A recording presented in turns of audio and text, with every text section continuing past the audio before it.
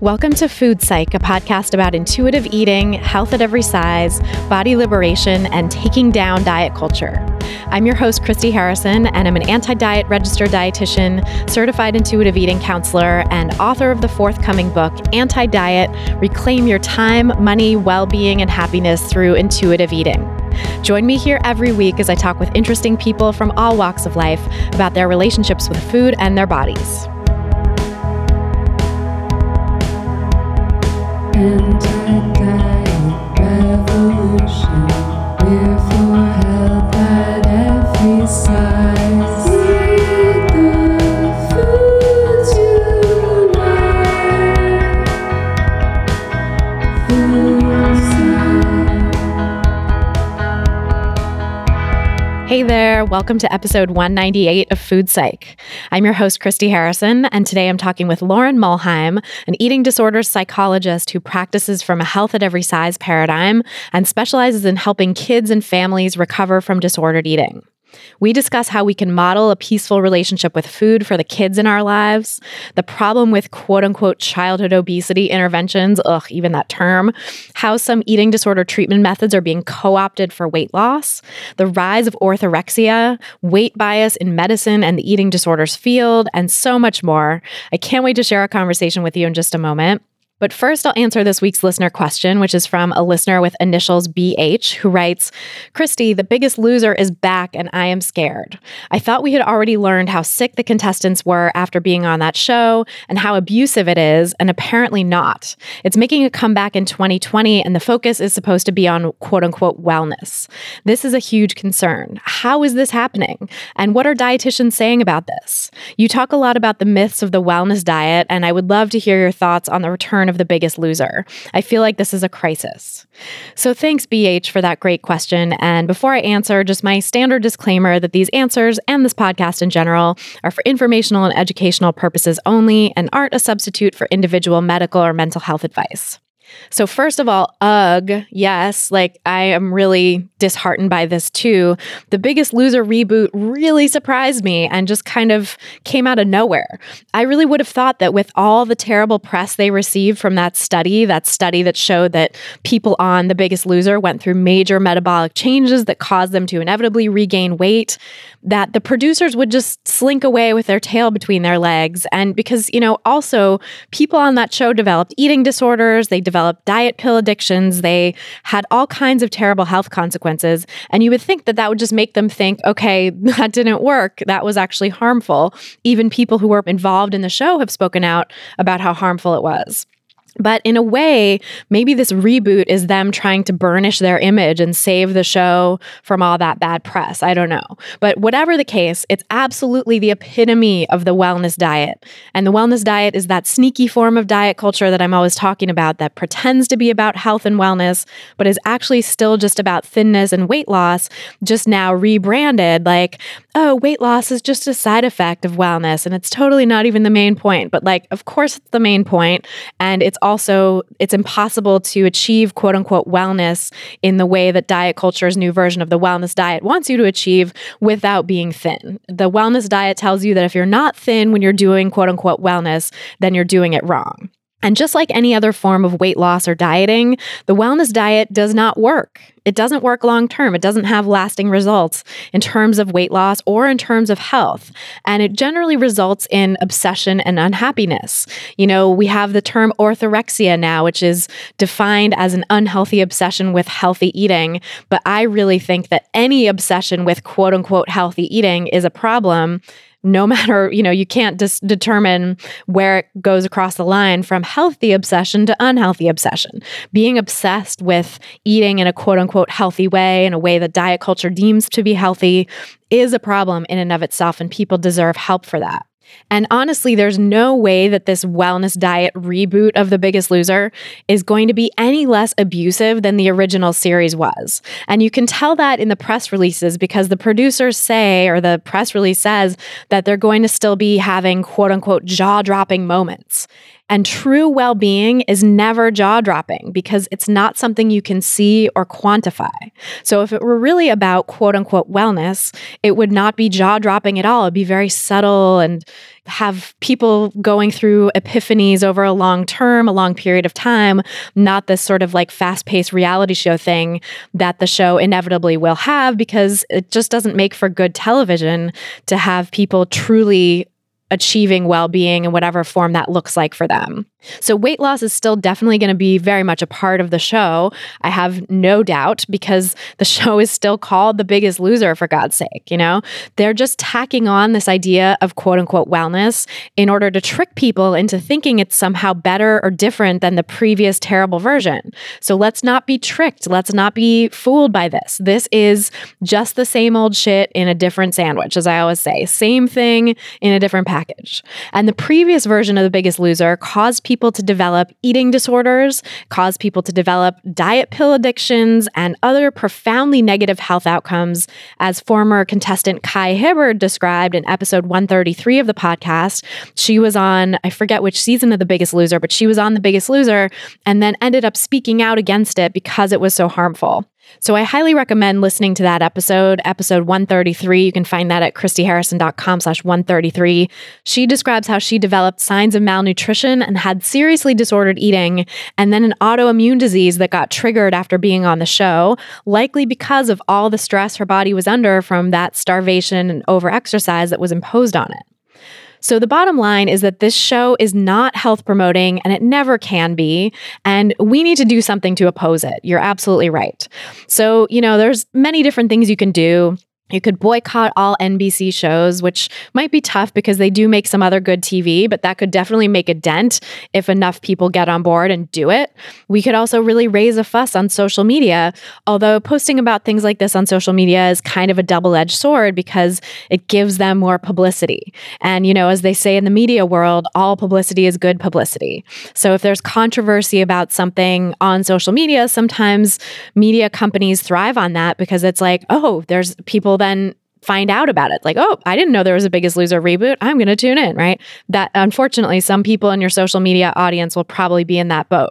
And I recognize that even my talking about it here is giving them airtime, which I really don't love, but I've had a number of people ask for my opinion on this, and so I wanted to answer this question here.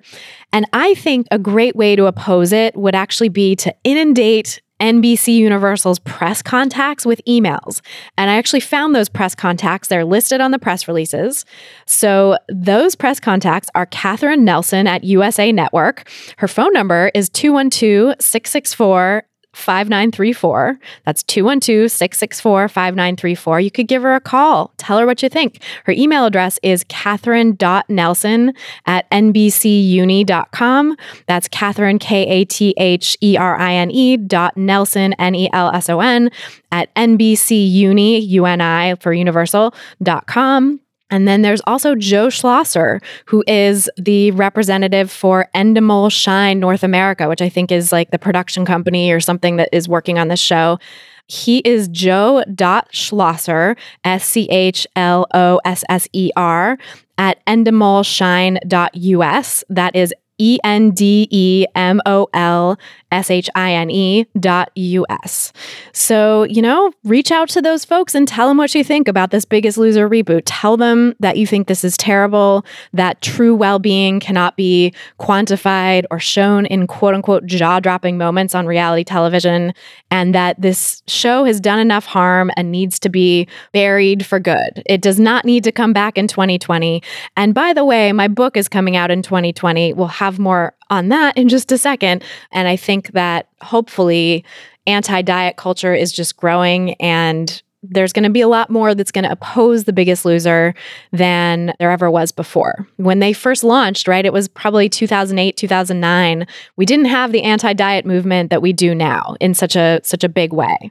So that is something to consider too, that hopefully the fact that we are all thinking about this stuff and people are speaking out about this, and that you all are going to be writing emails to these people, and I'm going to be writing emails and calling Catherine Nelson at USA Network, is going to do some good. And there are other other dietitians speaking about this too. So BH, who asked the question, just know that there are lots of people out there who are opposed to it, and we're working to make that opposition known in ways that are not going to just amplify and give free airtime to this new show. So if you want to submit your own question for a chance to have it answered on an upcoming episode, you can go to christyharrison.com/questions. That's christyharrison.com/questions. I am so excited to say that this episode is brought to you by my forthcoming book, Anti-Diet: Reclaim Your Time, Money, Well-Being, and Happiness Through Intuitive Eating, which is available for pre-order now. I just found out right before I recorded this, and I'm seriously bouncing off the walls with this news. I'm so excited. So you can order the book now at christyharrison.com/book, and pre-orders are incredibly helpful because they can actually propel the book to bestseller status, which would be awesome, not just for me, but because that helps more people discover the anti-diet message so that this word gets out there so that we can change the world and so that you can have more allies out in the world who get what you're doing in making peace with food in your body and who can support you in your recovery from diet culture. I get so many questions from people asking how they can get through to people in their lives. And one of the ways is to get this book out there, to get people talking about it, to buy it for your friends and family. And that will really help build this movement as a whole. So here's a little taste of what is in the book. This is the text you'll see inside of the book jacket once you're holding it in your hands. If you're like most people, you've dieted at some point in your life. You've had negative thoughts about your body, carefully counted your calories, and obsessed over the ever-changing rules of quote-unquote healthy eating. Nearly all of us have. But studies have shown that well over 90% of people who manage to lose weight regain it within 5 years. If dieting is so ineffective, why are we so obsessed with it? The culprit is diet culture, a system of beliefs that equates thinness to health and moral virtue, promotes weight loss as a means of attaining higher status, and demonizes certain ways of eating while elevating others. It's sexist, racist, and classist, yet this way of thinking about food and bodies is so embedded in the fabric of our society that it can be hard to recognize. It masquerades as health, wellness, and fitness, and for some, it is all-consuming. In Anti-Diet, Christy Harrison takes on diet culture and the multi-billion-dollar industries that profit from it, exposing all the ways it robs people of their time, money, health, and happiness. It will turn what you think you know about health and wellness upside down, as Harrison explores the history of diet culture, how it's infiltrated the health and wellness world, all the sneaky forms it can take, and how letting go of efforts to lose weight or eat quote-unquote perfectly actually helps to improve people's health, no matter their size. Drawing on scientific research, personal experience, and stories from patients and colleagues, Anti-Diet provides a radical alternative to diet culture and will help you reclaim your body, mind, and life so that you can focus on the things that truly matter. So that is my book. That's what my book is all about. It's a really deep dive into all the things we're always talking about here on this podcast.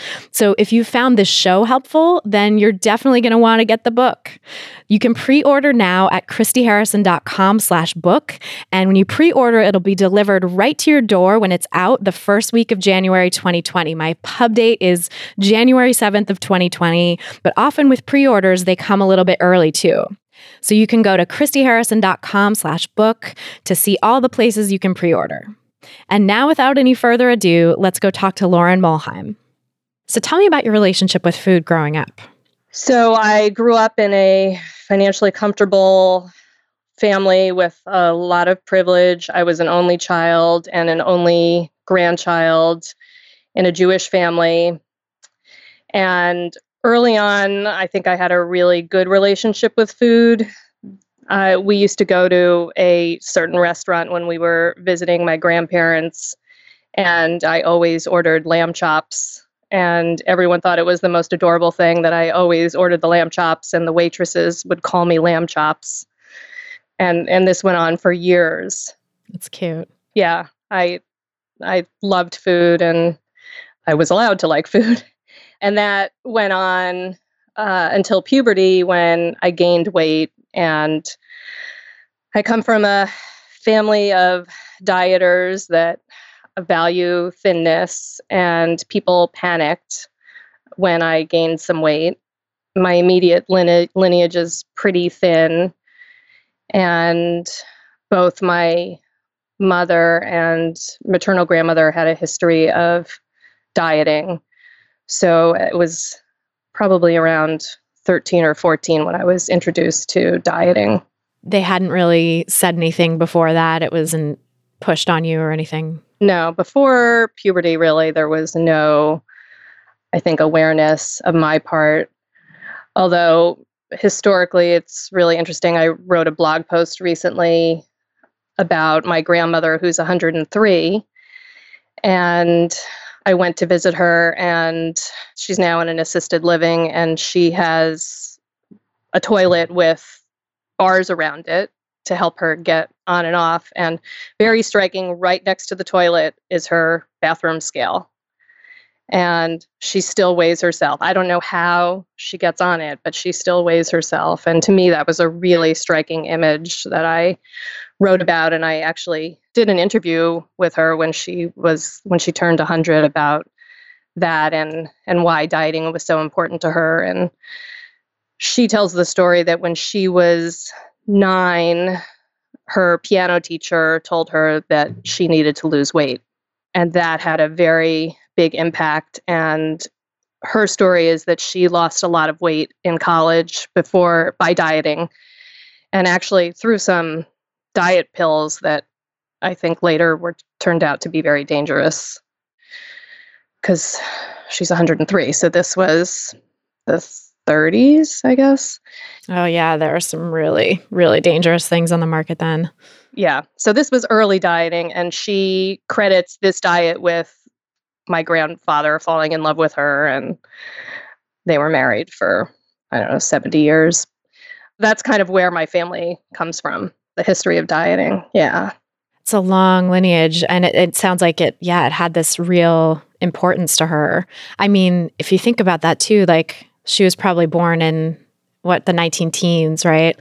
That was the heyday. Well, one of the early heyday of diet culture. That was like when it first caught fire. So I can imagine growing up then would be incredibly fraught for a little kid.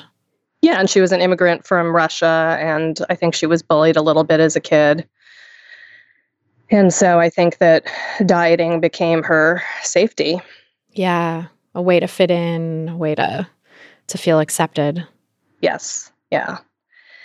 And my mom was a dieter. So then in my very early teens, I started doing some dieting with my mom. And as I got older, I was actually sent to some diet programs. I was sent to Diet Center. I don't know if you've heard of that one. Haven't heard of that one, no. That was big in, I guess, the 80s.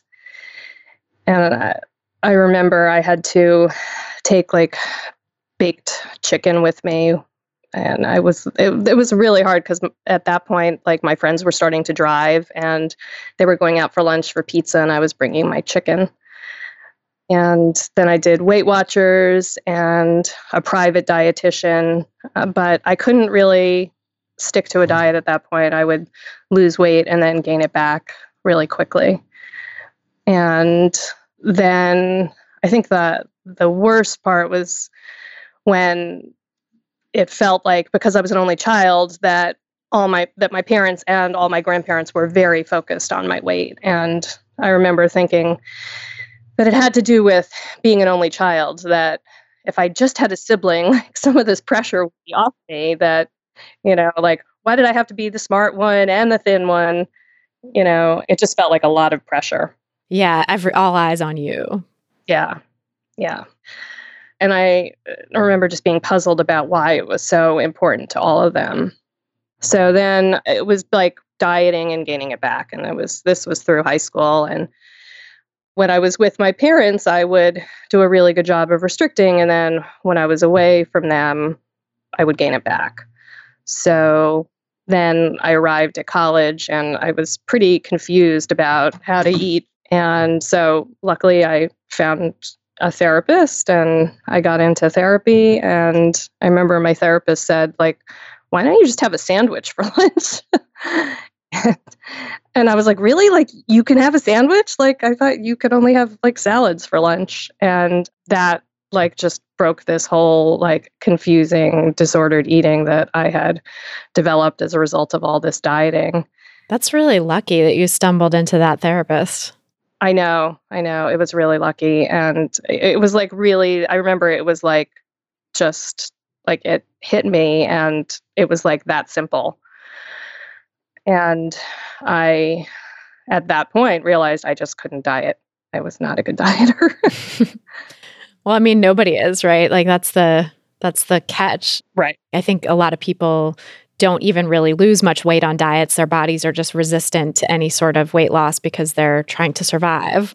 And then other folks might lose weight in the short term, but then gain it back because their bodies also want to survive. And it's like up to 98% of people who lose weight in the short term put it back on within 5 years, and we have new research on that too, which is exciting. I think it's just such a futile process.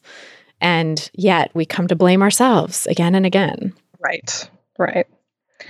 Yeah, so that was my own experience in diet culture. Fortunately, I got in and out pretty early and never went back. So, wow. That's incredible. What about with your parents? Like, I mean, when you were working with that therapist, it sounds like you just felt the sense of permission to suddenly go back to eating in a more intuitive way and not worry about all the diet stuff. But when you went back home for holidays and whatever, did your parents comment on your body? Was there pressure to diet again? And how did you navigate that? I don't even remember. I remember I just felt such relief at that point, and I think I just somehow let them know that I had worked it out, and they never really commented again. I think maybe there was some comments when I was pregnant about, worries about what was going to happen to my body, but it was very minimal. They got the message. And was your therapist at the time someone who was in the intuitive eating or eating disorder recovery field, even if it wasn't called intuitive eating at that point yet? Or was it just a really sort of down-to-earth therapist? No, I think she had some eating disorder experience, so she was able to see that I was restricting myself and then compensating for it. Well, that's great. What a lucky person to stumble into. Yeah, I was really lucky. Good therapy makes a big difference. It really does. Did that change the course of your studies in college then, or were you already working to become a therapist? I can't remember the exact timing on everything, but I started out college as actually an engineer. But my first semester, I was taking physics, French to fulfill the language requirement, and I was not good in languages. I was taking math, and it was linear algebra and multivariable calculus, and there were no numbers left. And I had a teacher who was French with a very strong French accent that I couldn't understand, and Psychology 101. So I kind of think that part of it was like the only class that I could really relate to at that point that drew me in. But I think ultimately I realized that I was much more interested in people than engineering, and it probably just all together at the same time through my own therapy and liking psychology better than the math science classes I had thought I would like. That makes sense. Those sound incredibly hard. I'm sure for some people that's like super exciting, but for me, I'm just like, oh God, my brain hurts just thinking about it. Yeah, it was when the numbers disappeared from math that I really... Like, how is that even... breaks my head. Yeah, it was like 3D mapping. I couldn't visualize it. Oh, wow. Yeah, that's rough. I just can't relate to that level of math detail. Yeah, it's incredible.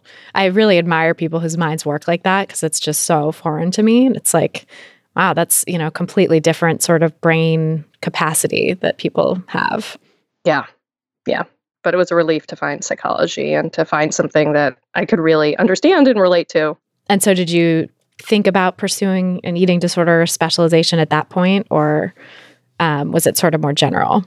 No, it was very general. And I don't think, I didn't identify myself as having an eating disorder. I identified myself as having a weird relationship with food and a dieting history. And, I think looking back, I definitely had disordered eating brought on by dieting. And really, my interest in psychology was much broader than that. And it was in graduate school when I went straight from undergraduate to graduate school, which was pretty unusual in terms of doctoral programs.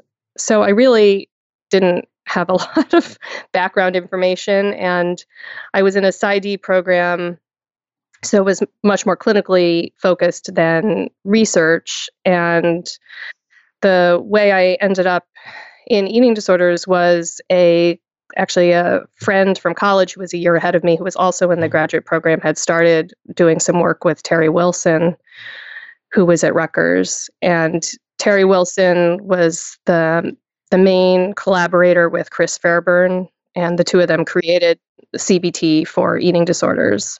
And Fairburn went on to write the CBTE manual in 2008. But they were doing early research together. In fact, it was so early that bulimia was newly diagnosed, and Terry Wilson had actually been running an alcohol behavior lab where I think he would have college students get drunk and study them.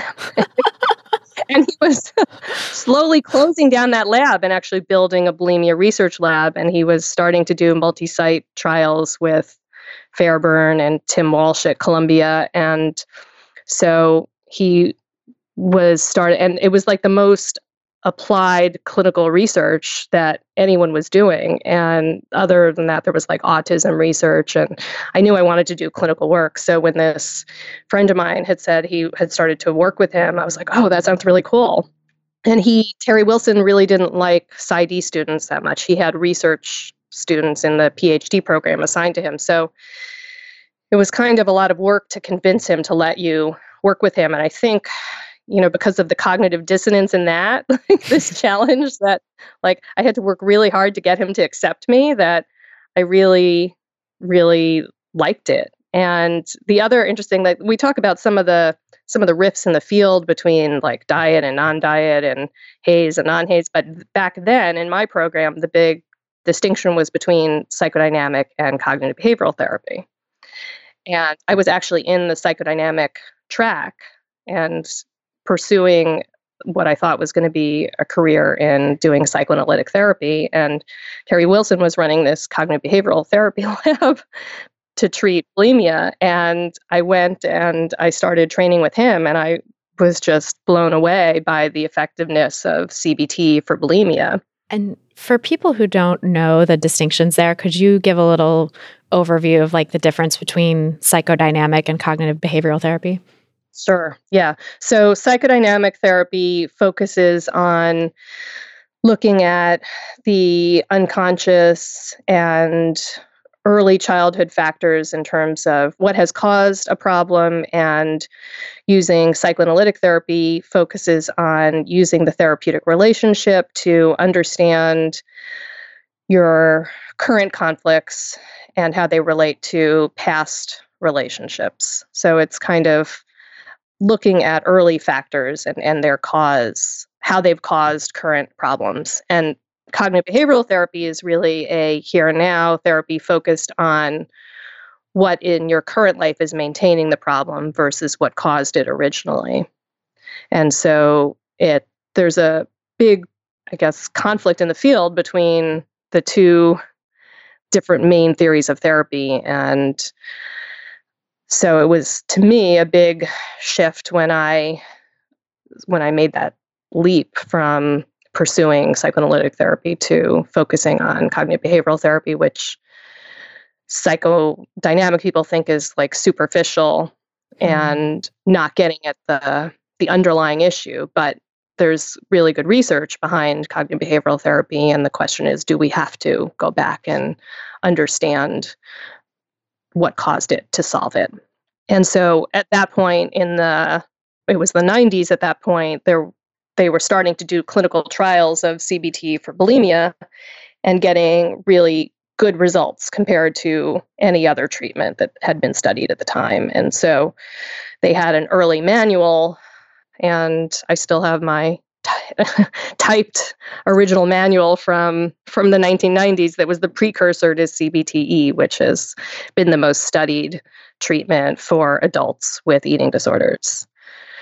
So that was my training, and I got what I thought was just amazing training with direct supervision from Terry Wilson, and I had really good experience with being able to help people who'd had bulimia for long periods of time recover.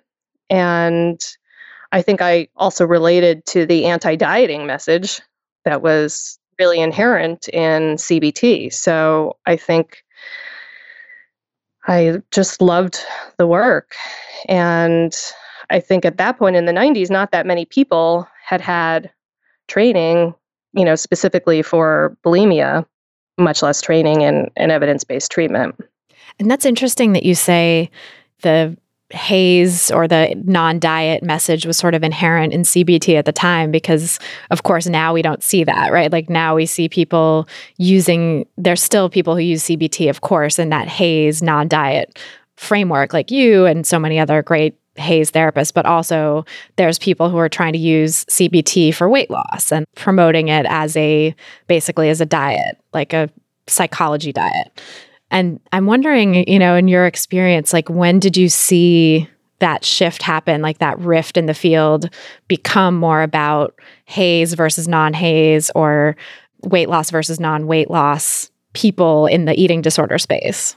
Yeah, so that's really interesting. And in fact, so the talk I just gave at the International Conference on Eating Disorders with Rachel Milner was on when HAES meets the evidence-based therapies and what's their alignment or conflict. And, going back to my bulimia research lab, when I was working with Terry, they were just starting. So binge eating disorder was not even a diagnosis yet. It was a potential diagnosis. And Terry was on the work group and, they were coming up with what it was. And so back then, I was supposed to start a group with patients with what they were calling obese binge eaters. And they were going to try to treat them using CBT, but the treatment was going to be the CBT for bulimia, so 20 sessions, and then they were going to follow it with behavioral weight loss using Kelly Brownell's program, which I think was the LEAP program. So that was the original understanding of binge eating, was that first you stop the binge eating, and then, of course, you do weight loss. Of course, yeah. Yeah, so I think the conflict was there initially. And I think that, CBT definitely has a history of weight loss. And there are, unfortunately, many people still using it for weight loss. And, I think that that's the inherent weight bias in the field, right? Is that if people are larger, they must need to lose weight. And so that was originally conceptualized as going to be part of the treatment for them.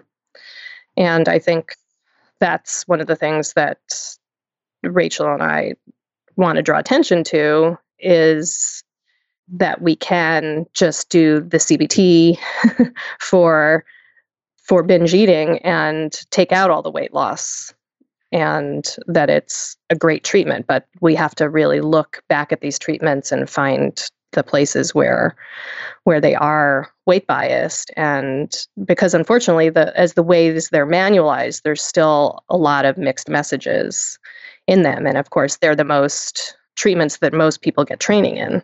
Someone just wrote a question to me recently that I answered on the podcast about a manual for binge eating disorder that they were using at their treatment center. And I think this person was a dietitian, I want to say, but she was having to lead groups in being guided by this manual, and the manual had so many mixed messages. It sounded horrifying. I mean, she said it was like, you present the options to the people, and they have the option of doing intuitive eating. They also have the option of doing weight loss and surgery and all these other things. And you present these things as these are your potential options for after binge eating therapy or whatever. And it just sounded so confusing for the clients. And that was kind of my point in answering the question too, was like, this is extremely confusing, and an eating disorder treatment center should be a space where you're learning about this completely different way of relating to food in your body and not being thrown back into the fire of diet culture and having these messages of, or you could do this and lose weight is just so seductive to someone who's in that eating disorder mindset.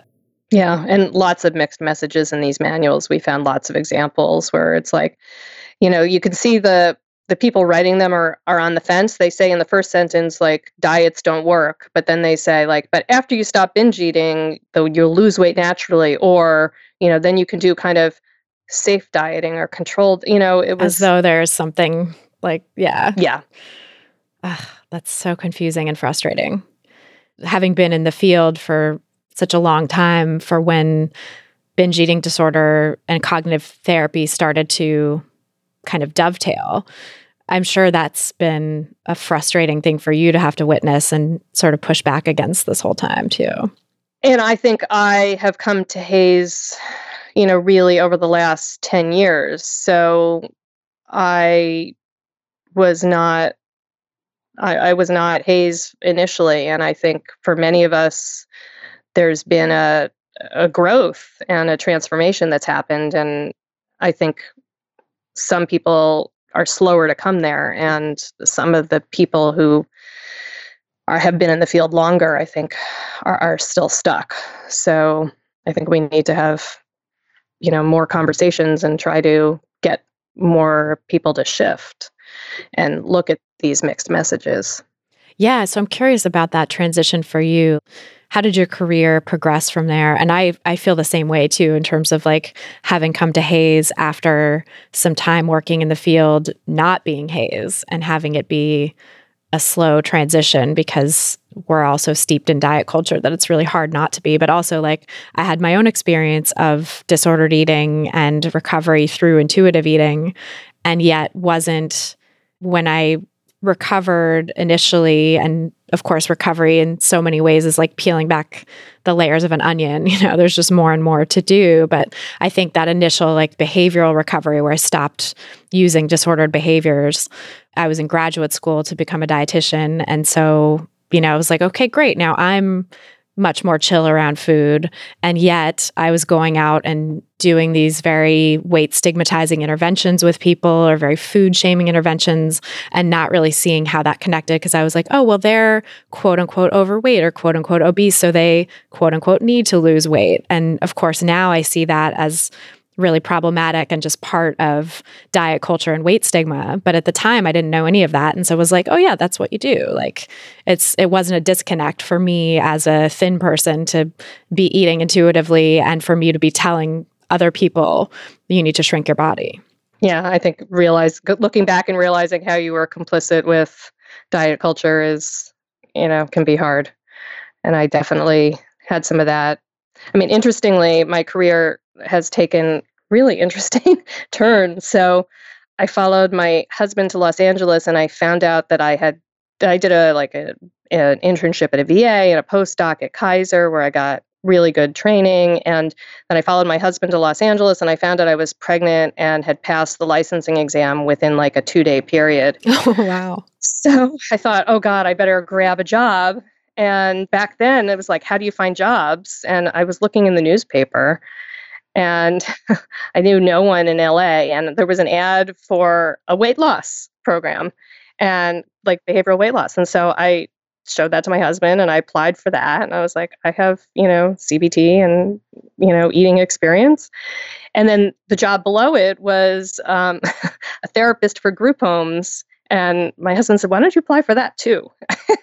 And it was for adolescents. And I had no adolescent experience at that point, but I applied, and they immediately called me for an interview. And it turns out like it was a place with group homes, and they had 2 young adult group homes, and the therapist for that program had just quit. So I was able to interview for the young adult group homes, and I got the job pretty quickly, and I grabbed it.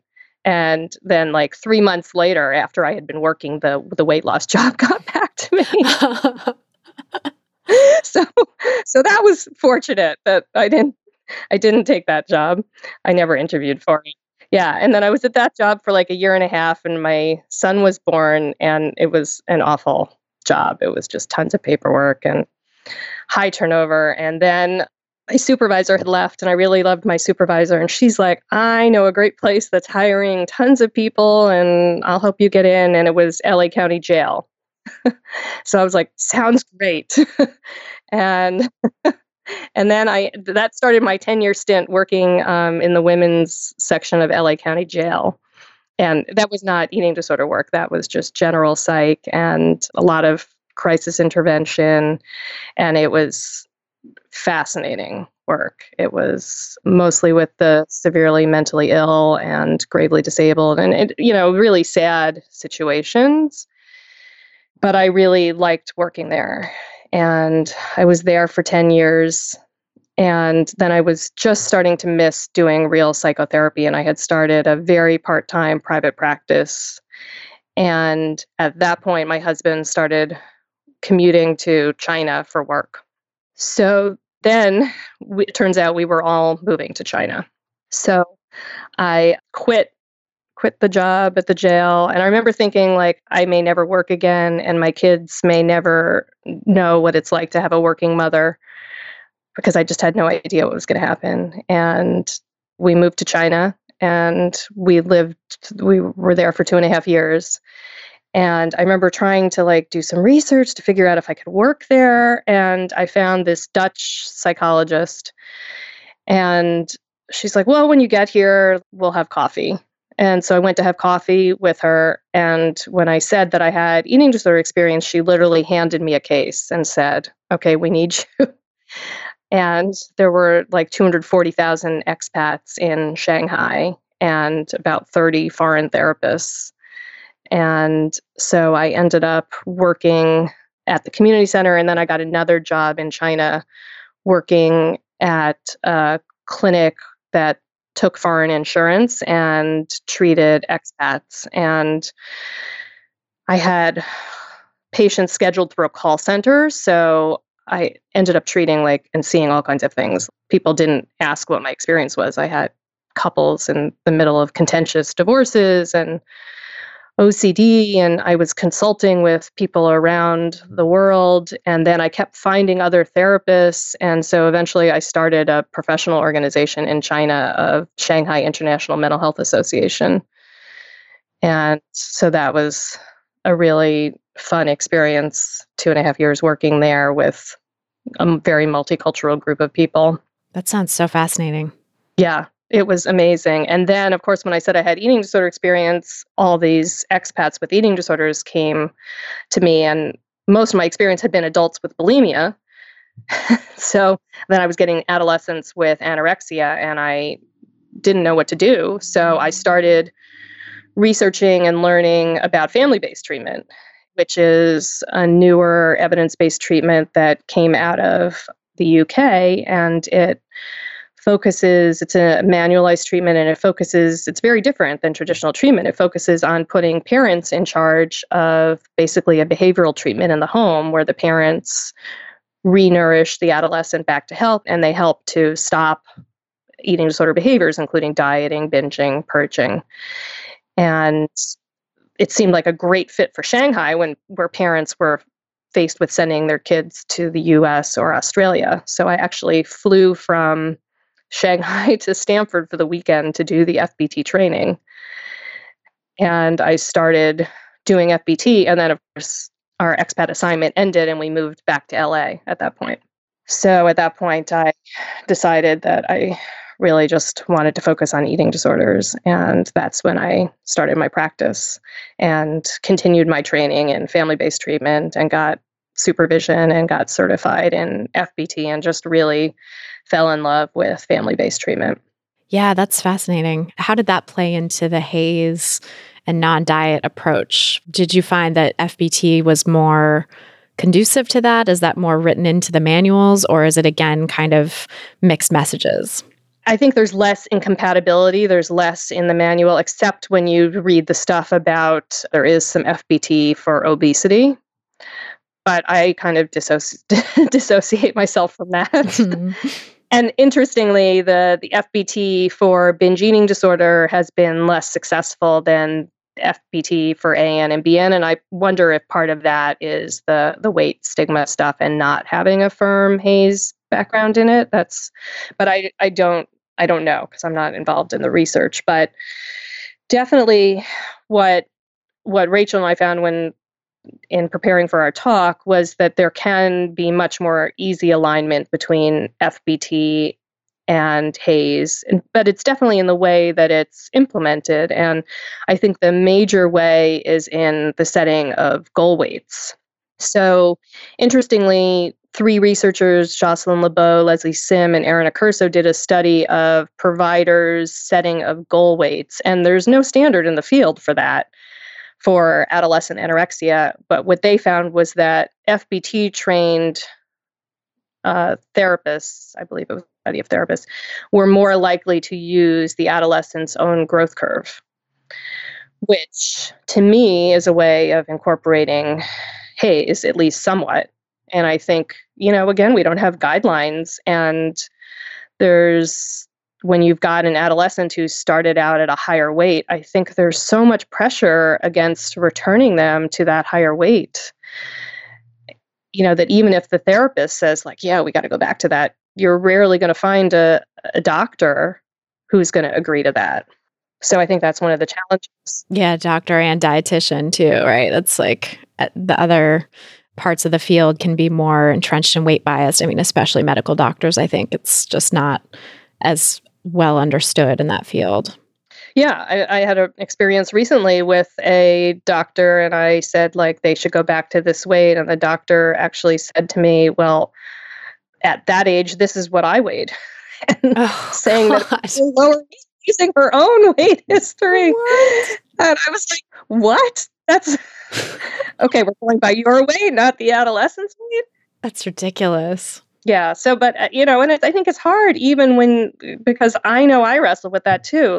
When you've got someone who came in at a higher weight, there's so much pressure to say they should go back to that. And I think it's really hard to go against this diet mindset that's everywhere. And so we definitely need better information. And that's actually one of the reasons I'm actually doing some research with the same researchers who wrote that paper. And we're studying parents. We've gotten, I think, over 200 parents who've responded to this survey. And we're trying to see if we can gather data from parents on weight histories and recovery weights and see what we find about weights that are required for full recovery. I've had arguments with people about that say that you shouldn't use the growth curve, that you should use BMI percentile. And these are prominent people in the field. Oh, that's terrible.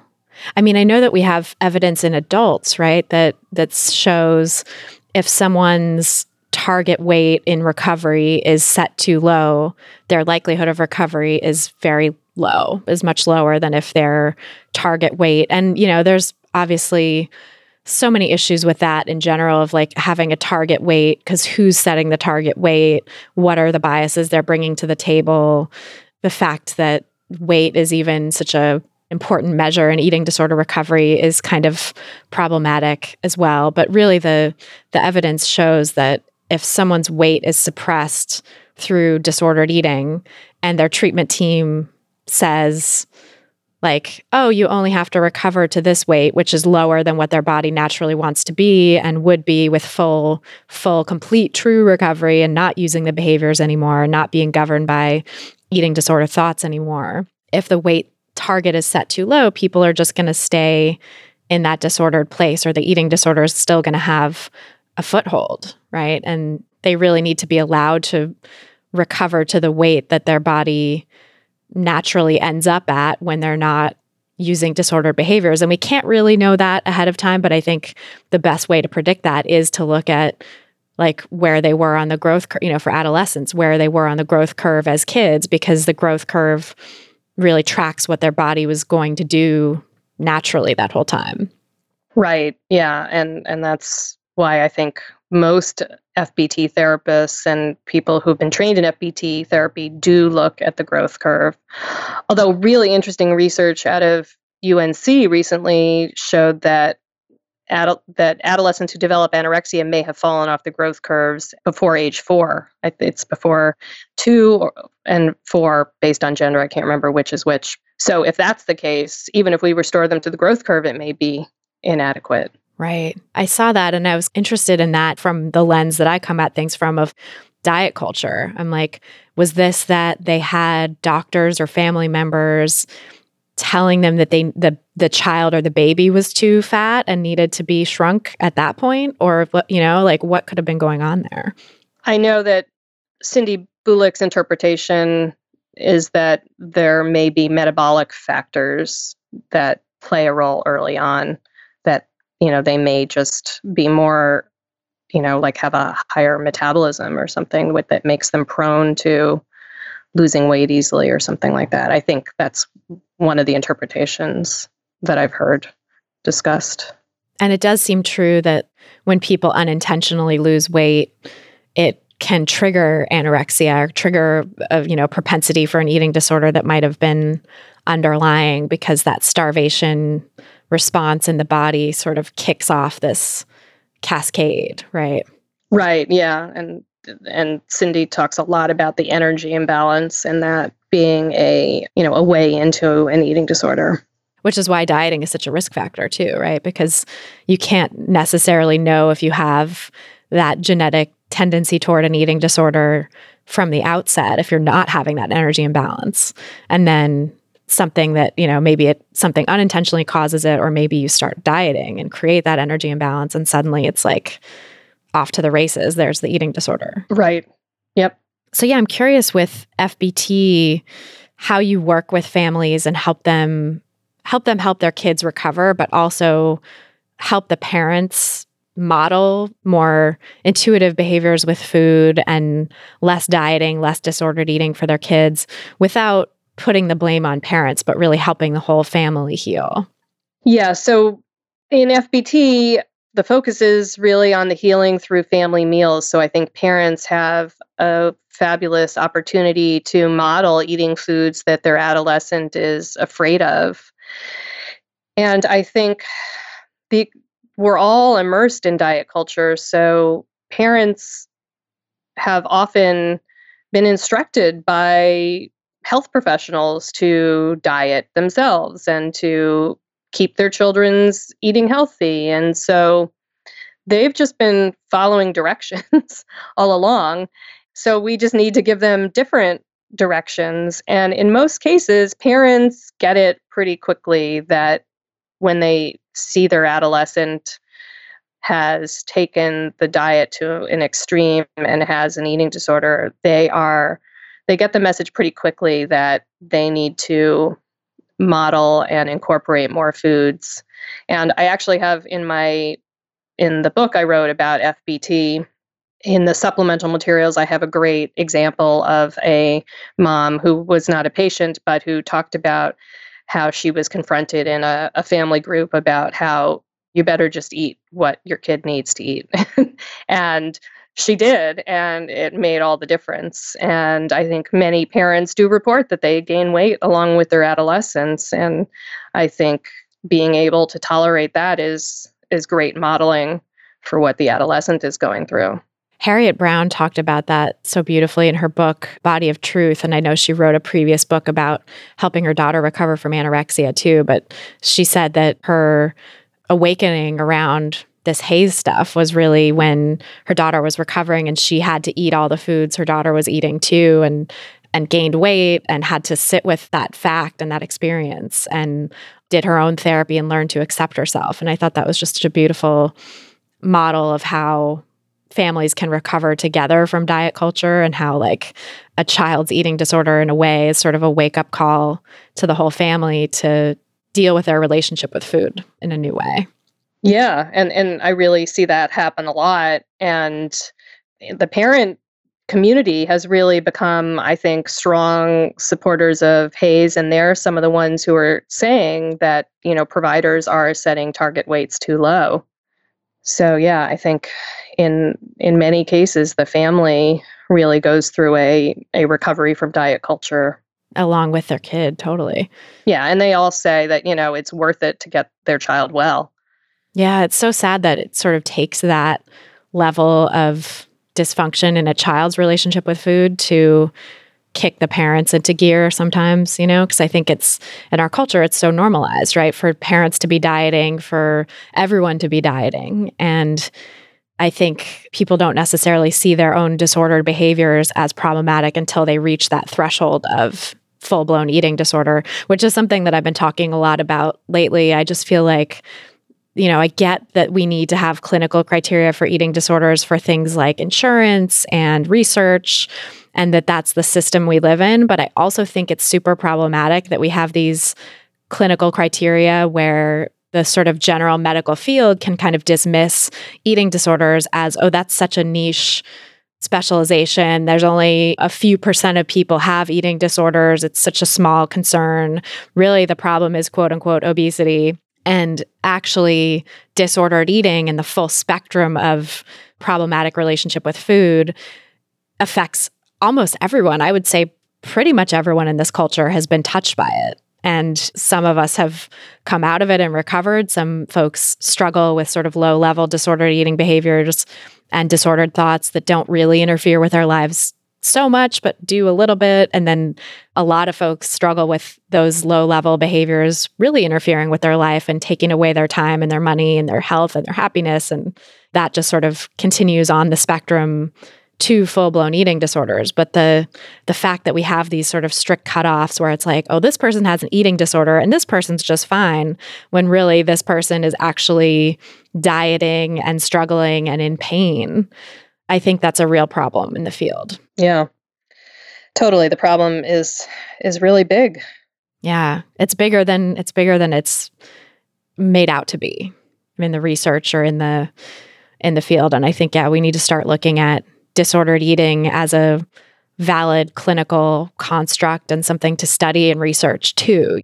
Because, especially with behaviors like, really every behavior, restriction, binging, purging, all of it is problematic. But there's certain behaviors are normalized in our culture and certain behaviors are demonized, and it's like, why is it when someone is using this behavior a certain number of times per week, it becomes problematic, but otherwise it's quote unquote normal. Whereas other behaviors are like, oh, that's kind of a problem any way you slice it, but people still don't get diagnosed with eating disorders. Yeah, and the cultural value supports restriction for so many people. Yeah, restriction is held up as like the goal for everyone. So the fact that some people engage in it sub-threshold, subclinically is like, oh, that's just healthy eating, quote unquote. Yeah. It's incredibly frustrating. Yep. So much work to do. Just gets overwhelming. Yeah, so much work. I'm curious to know, sort of in your experience in the field too, what has changed over the years in family-based therapy and also just in sort of general eating disorder treatment, in terms of people's awareness of HAES and diet culture, and also in terms of the new manifestations of eating disorders we're seeing. Because I know you were quoted in a great piece about orthorexia recently and how that's such a sort of modern aspect of eating disorders. Yeah, I think how eating disorders take on the cultural values is really interesting. And orthorexia is definitely one of the newer manifestations that I'm seeing. I think family-based treatment is still not as widely accepted as I would like to see it. I think it's still seen as kind of a fringe treatment, and I'm not sure why. I have some ideas why, but I would like it to be more widely accepted. I think it's a really good treatment. It's relatively cost effective. It makes so much sense. Even if kids end up needing to go to residential, they come home and they're not really ready to be in charge of their food. And it makes so much more sense to give them more time where the parents are in charge of food until they can really make good food decisions on their own. And I think HAES is becoming more widely accepted. I was really excited at ICED when Rachel and I presented to find some other people who are longtime evidence-based therapy practitioners really saying like, yes, this makes sense. We need to incorporate Hays. And I think that to me is one of the more hopeful things. Yeah, that's awesome. I mean, it is still, I did a debate recently with a quote unquote obesity expert. And did another debate following up the one that I did at FENCI, the Conference for Dietitians, like a regional debate with the same person. And it was still so frustrating to see that side's take on things and the way that they interpret things. And this time I went first in the debate. And so did my opening arguments first. And I talked about how even the term obesity is stigmatizing and how weight stigma is likely more of a health risk than weight itself. And we shouldn't even be framing weight itself as a health hazard because it's confounded by weight stigma and weight cycling. And this whole thing, it was just, the whole Hays paradigm kind of laid it out. And then this guy gets up and is like, obesity is a disease. It's just like, my mind exploded at that point because I'm like, really? After all that I just said, there's no even acknowledgement of there's no rebuttal to that. There's no, it's just obesity is a disease. And it's like, that's what we're fighting against. But I also was heartened there to see a lot of Hays folks in the audience and Hays-oriented questions from people in the Q&A. And it is growing. It is a growing field. So that's cool. Yeah. Yeah. And I love to give talks and expose people to Hays, and you see their minds are kind of blown just trying to understand this new paradigm. Yeah, it really is completely different than what we are all raised in. Yeah. What do you see in terms of the families you work with? I'm curious to know how parents react to Hays and how, for those parents listening, because I know I get a fair number of questions from parents asking how they can support their kids in developing a peaceful relationship with food and not pass on the disordered stuff that they themselves have. And they tend to be oftentimes, parents that I work with too as clients tend to be very anxious and upset and worried that they're harming their children, with these dieting and disordered eating behaviors that they've engaged in and maybe shown to their kids over a period of years. And, now the kids are 6 or 7 or whatever and have absorbed some of these messages already. So what's your take on that and how parents can really model a more peaceful relationship with food for their kids and also how they can kind of get their head around this new paradigm for themselves?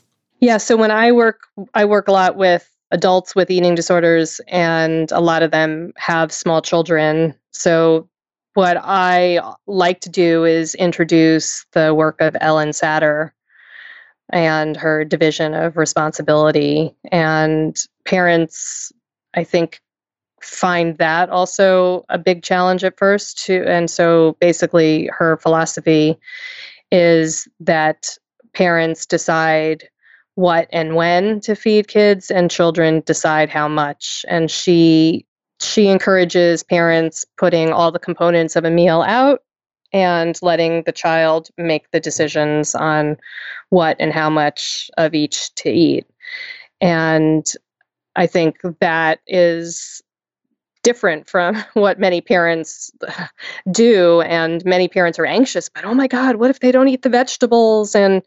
But there's really good research behind her approach. And I think at first, parents will observe that, the child may at first continue to eat the overvalued foods that maybe they had been restricted from, that weren't kept in the house. But over time, the child starts to eat all the foods and will even ask for vegetables or fruit.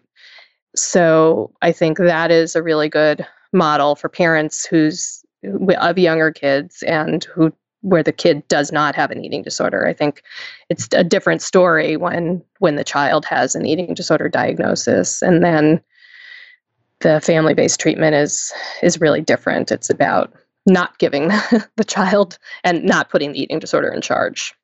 Right. Because, yeah, giving the child a choice at that point really means giving the eating disorder the choice to control what the child eats. And that's going to mean the child restricts and tries to eat in a sort of orthorexic way or whatever, follow whatever food rules their eating disorder is telling them to follow.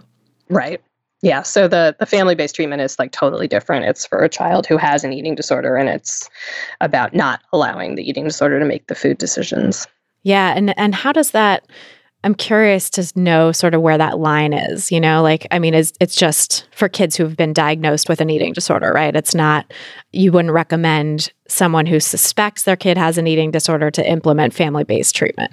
Well, I think with an early signs of an eating disorder, if your child is restricting or refusing to eat, or you're worried they're not eating enough, or they've lost weight or fallen off the growth curve, I think there are some times when you can implement family-based treatment. And I actually wrote a blog article with Therese Waterhouse on using FBT as an early intervention.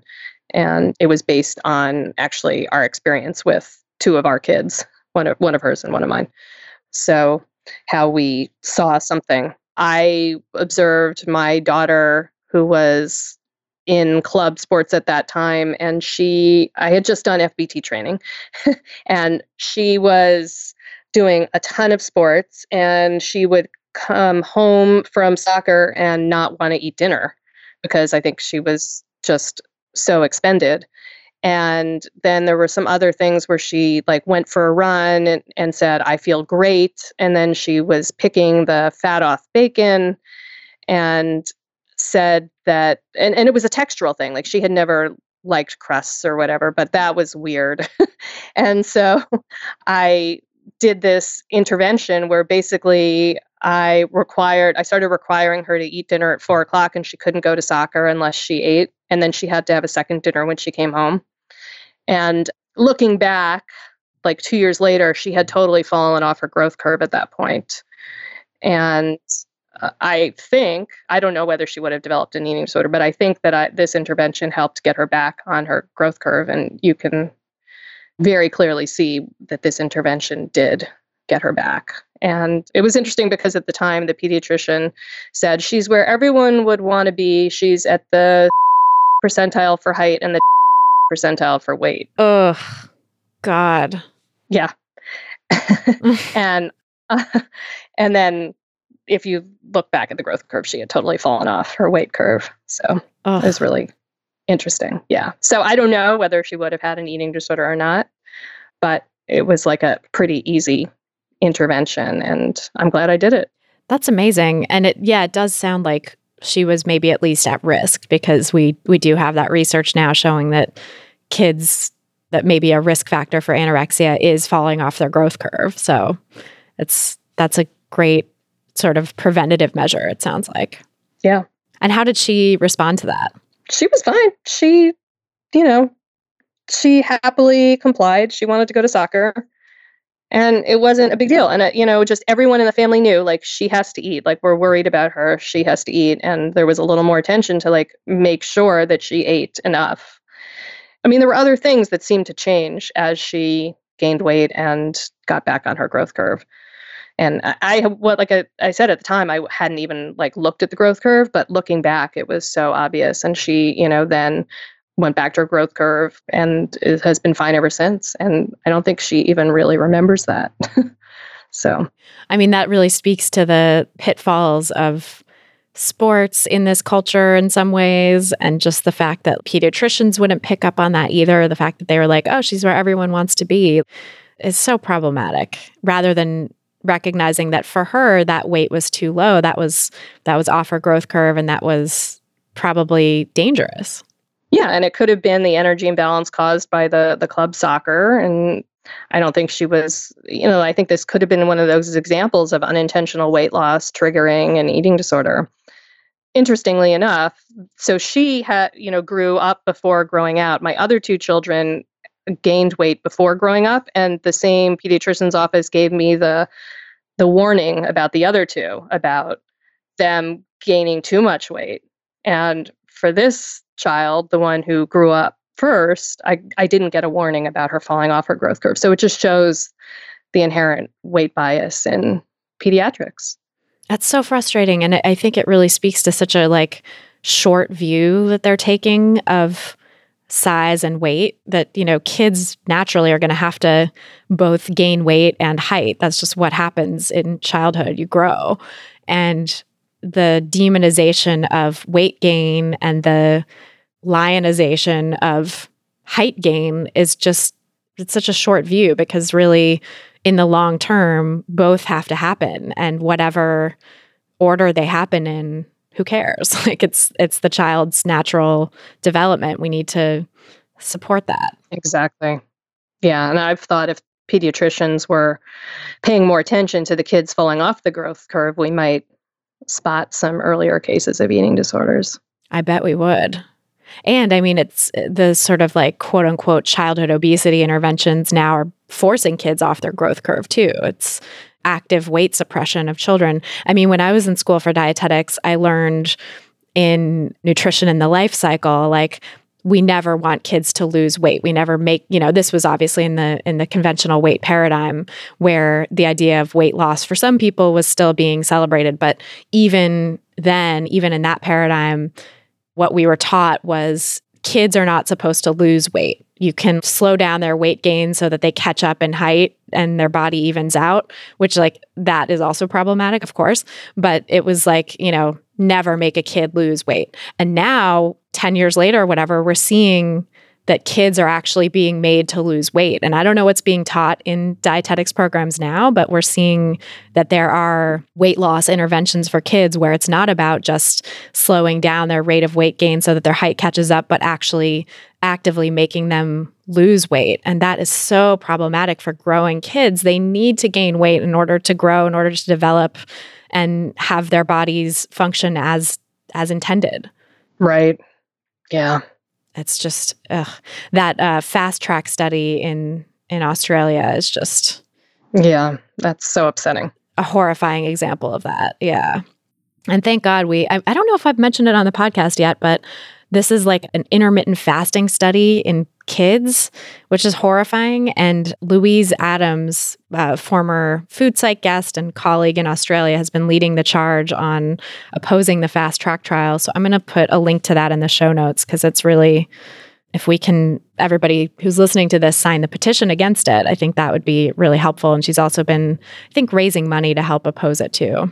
Although by the time this comes out, who knows where that's going to be. The fast track trial might still be going full steam ahead, unfortunately. Yeah. But yeah, so much work needs to be done in correcting the weight bias that exists in pediatrics and society in general. And I really am grateful for your work in doing that because it sounds like you're really helping bring families along and helping, save kids from this kind of weight biased treatment. Yeah, trying to. It's hard one family at a time. So hoping to do some things with bigger impact, like, through research and some papers and stuff like that. Yeah. Yeah, well, that's awesome. It's also needed. And you have your book too. Can you tell us more about your book and what that covers?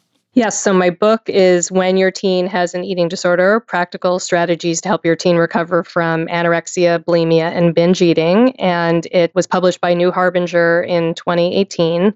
And it's basically a book for parents whose teens have an eating disorder and using family-based treatment principles, how they can actively help their teen to recover. That's awesome. And where can people find it and also find you and learn more about your work online? So they can find the book via Amazon, and it's also on my website. And my website is eatingdisordertherapyla.com. And that's the name of my group practice, which is based in Los Angeles. And I provide therapy both in Los Angeles and a little bit online in New York, where I'm also licensed. And I have a group practice in Los Angeles focused on primarily eating disorders, but also anxiety and depression. And we see people of all ages with eating disorders. That's awesome. It's such a great resource. And we'll put links to all that in the show notes so people can find you and learn more about your work. Thank you so much for being here and sharing your story. This was awesome. Oh, thank you so much for having me. So that's our show. Thanks again so much to Lauren Muhlheim for joining us on this episode, and thanks to you for listening.